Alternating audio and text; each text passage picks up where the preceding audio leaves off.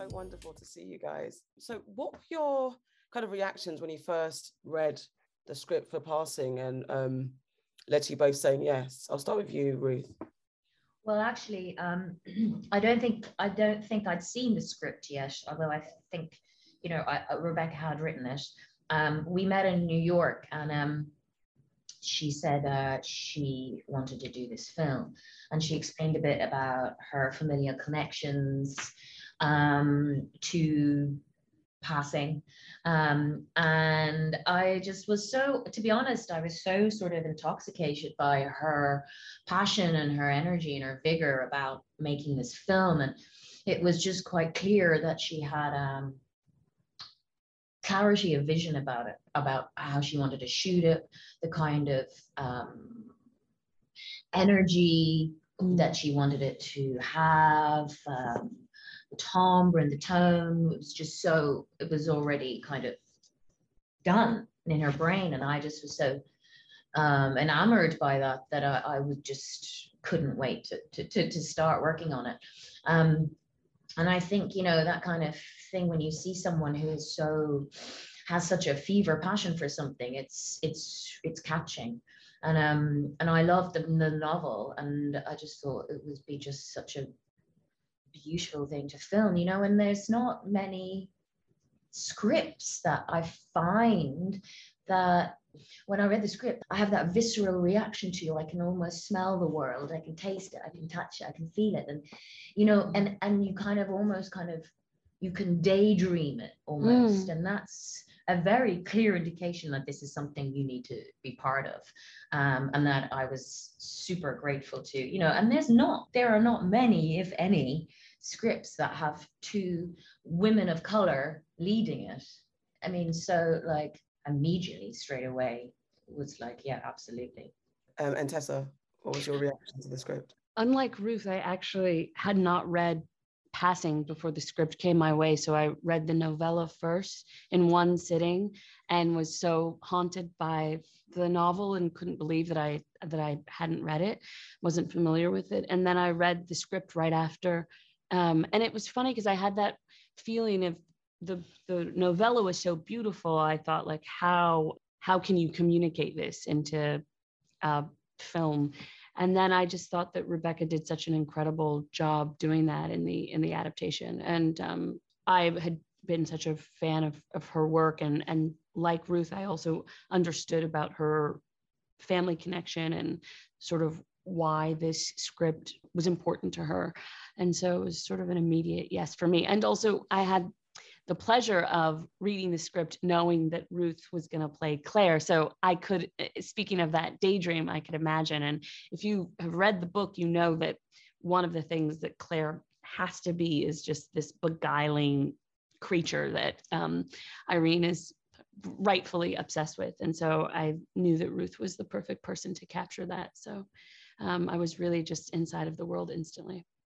Was there anything that kind of shocked you about, and I say shocked because I think I read that Rebecca said that the fact that she empathized or it resonated so much, the original novel resonated so much with her. She was kind of shocked at how much she was seen.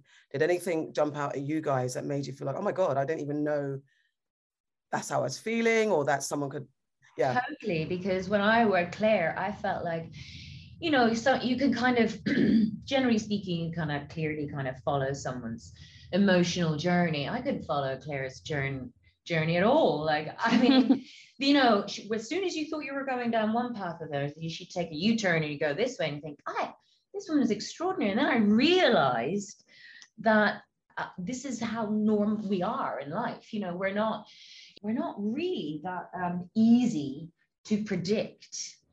We think we are because we've created sort of patterns for ourselves and other human beings. Like, this is how I should be in public. This is what's expected of me. There's kind of general human expectations. And Claire just bucks that, and she'll say, the way she flirts with danger, the way she kind of unexpectedly will disarm you with a simple sentence, like something about motherhood's not all it's cracked up to be, or admitting to being completely self-interested, or saying, you know, I don't know why more people don't pass. It's quite brilliant, you know. And you're kind of thinking, does she really believe these, or is she being provocative? Is that? And I think it's kind of a bit of both. And that to see a woman of color at that time, like dancing with the devil, really, because it's quite dangerous. I mean, what she does, what she's doing, the whole concept of passing is dangerous. It's dangerous, but it's bodily danger, essentially. You're using your body to do something that is socially unacceptable, which has actually been legislated against, and yet she's flaunting it. That to me is radical. That was unexpected and really titillated me. I enjoyed that. Yeah, I felt shocked by the density of the prose, because it's 93 pages and not that much happens plot-wise, but so much happens. It's not written in first person, but you're inside of Irene's experience. And how many thoughts and feelings she has, sometimes conflicting thoughts and feelings. The density of that really struck me, particularly because I knew that I would maybe be playing Irene. So thinking about like just how much is going on inside of this person that doesn't really say any of the things she's thinking or feeling, but also just how beautifully Nella articulates them. That felt kind of shocking to me. I'm just like, oh my God, so much is happening. And you realize that that's us as humans. Sometimes just the emotional landscape is so fraught for us in our little heads and hearts, you know. But I felt shocking to read. It's the sparseness, but yet there's so much in the silences and moments that so in doing the research about the film, the true really apt word is repression. That came up. And Claire and Irene, I feel, are repressing so much, but each are experiencing a freedom others would yearn for.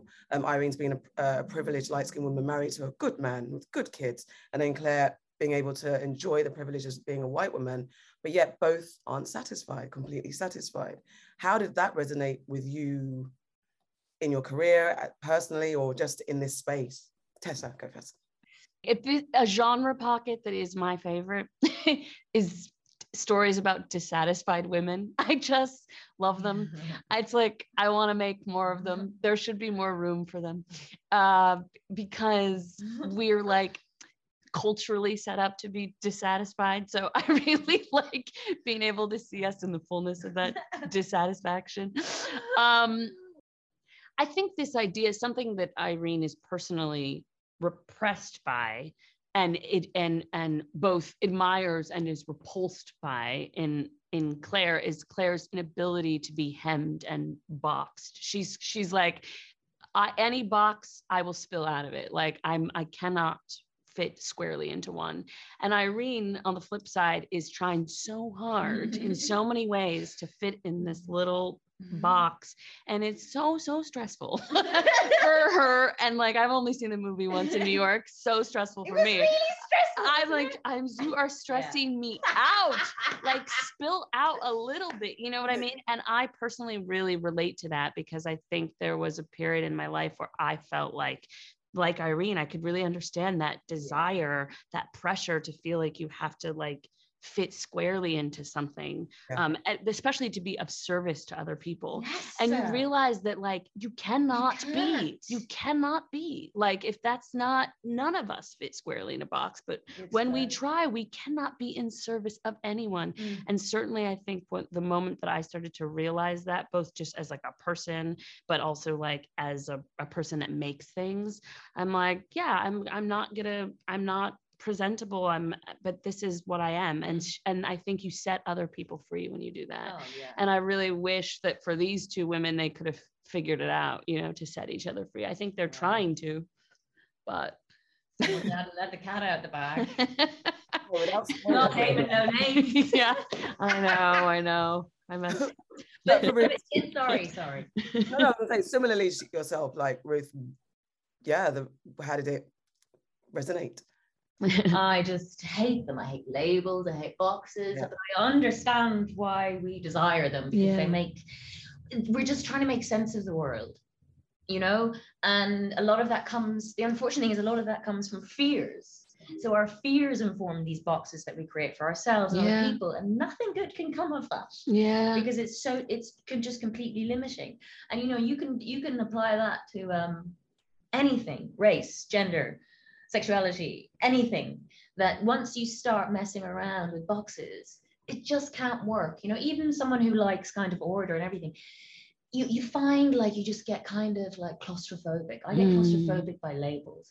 And that's how I could identify with Claire, is that just rejection of anything. And I understand, I kind of love the idea of flirting with disrupting that out of badness. Not even just because she is those things, but she just wants to see what happens. Because for me, the whole idea that someone could put me in a box makes me really angry. And I think I always kind of wondered that with Claire, where is the rage? Because it's not full frontal rage, but it's in there. And I think that little rage is driving a lot of her decisions, but she keeps it quite neat, but it is quite clearly there. And I really enjoyed that tension of having these sort of motivating factors and influences, but kind of keeping them sort of more opaque, because that's what we do in real life, isn't it? To survive. But what happens when just patience runs out? Or what happens when you don't want the life that is prescribed to you? As many Black people of color are still experiencing now, It's about the fight to sort of reject the limiting labels that make us unsafe. Yeah. They're not just limiting our dreams, they make us unsafe. Yeah. There was just, one of my questions was going to be about the identity, because Ruth, I remember I published an article about your role in Loving, and I'd misidentified you as British Ethiopian, and I got a lot of people like, no, she's Irish, and that was correction. And then Tessa, you being African American, and with a conversation about reclaiming Black American to allow for the immigrant Black to identify as African American or Caribbean American, you're both speaking to those, like breaking those boxes, and how they are protective, but also freeing, but also limiting. And you just gave a great answer to those questions as well. I guess working together on Passing, how did you lean on each other for support during the highs and lows of filming? And what inspired you both about each other's work as you were developing your characters and shaping your characters? Well, I think a lot of it with actors is unsaid and intuitive, and instinctive, and you learn that early on, because your rehearsals are limited always. I mean, when do you ever Mike Lee have time? Yeah, it's true. But and so you kind of consciously and unconsciously you kind of go to your sort of shorthands, and I think actors do it naturally, don't you? And especially if you love the work, you love the script, you love the people you're working with, you want to make sure that everything is sort of, you're using all your tools and everything is available to you for yourself and for everybody else. Tessa talked about, Claire being charismatic and beguiling and sort of intoxicating. You can't act that. That's sort of a responsibility I laid squarely at the feet of Tessa to find me all of those things, because that's what you're doing. That's the difference. That's the main difference between, when you think about what's the difference between real life and acting, really, it's that you're relying on the people around you to support you in your endeavor, your personal endeavor. Yeah. And that is key, and nothing can happen without that. And I felt like, I don't know, I felt like when Claire and Irene meet, it's like a click. I'm obsessed with the idea of when clicks happen. Yeah. When you meet people, clicks happen, and that's what happened. And thank God we had that click, because I felt the click. Yeah, we naturally had it, which I guess is like whatever they call chemistry. But I think also the thing of hopefully all relationships when you're working are symbiotic, but especially with this one, for example, it felt very freeing to me because Irene has such restraint that I was like, well, Ruth will come in here and jazz it up. My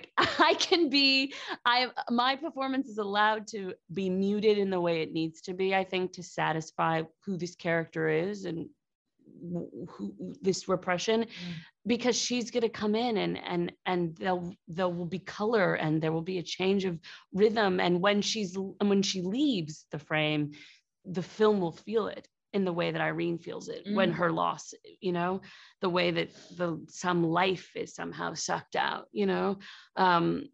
And that's just important tonally, you know, and that it means that our performances are because of each other. And that I'm not sure I've worked on a piece that had that sort of dependency or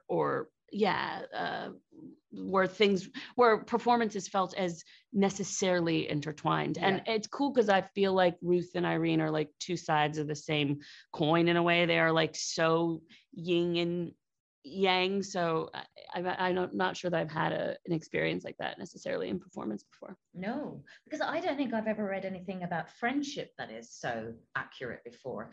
That, you know, when you're seeking, it's like you're seeking, it's, you know, you in friendship as a lot as you're seeking something about the other person is attracted to you, and sometimes it's because you lack that thing. Yeah. And then that person can either kind of sort of jumpstart that in you, or it can become something sort of more sort of tinged with envy, maybe. And sometimes jealousy. It's both. Sometimes you go between the two. Yes, and that's interesting. And it's not about condemning these feelings. And that's the great thing about Nella. She doesn't condemn or say this is not what you should feel. She says this is normal. Yeah. But this is what happens, unfortunately, when you are. I think what happens at the end of this film for me is Nella, it is a contemplation of society and how we kill people's truths, and you know, and how we don't make it easy for people to be brave, to be themselves and own their entirety of themselves. Because look what happens. And that actually it's an advocacy for compassion and empathy and connection. Thank you guys. It was wonderful to you. The film was brilliant. You guys are brilliant, and I can't wait for the world to react and have more conversations. Brilliant. Thank you. Thank you so much.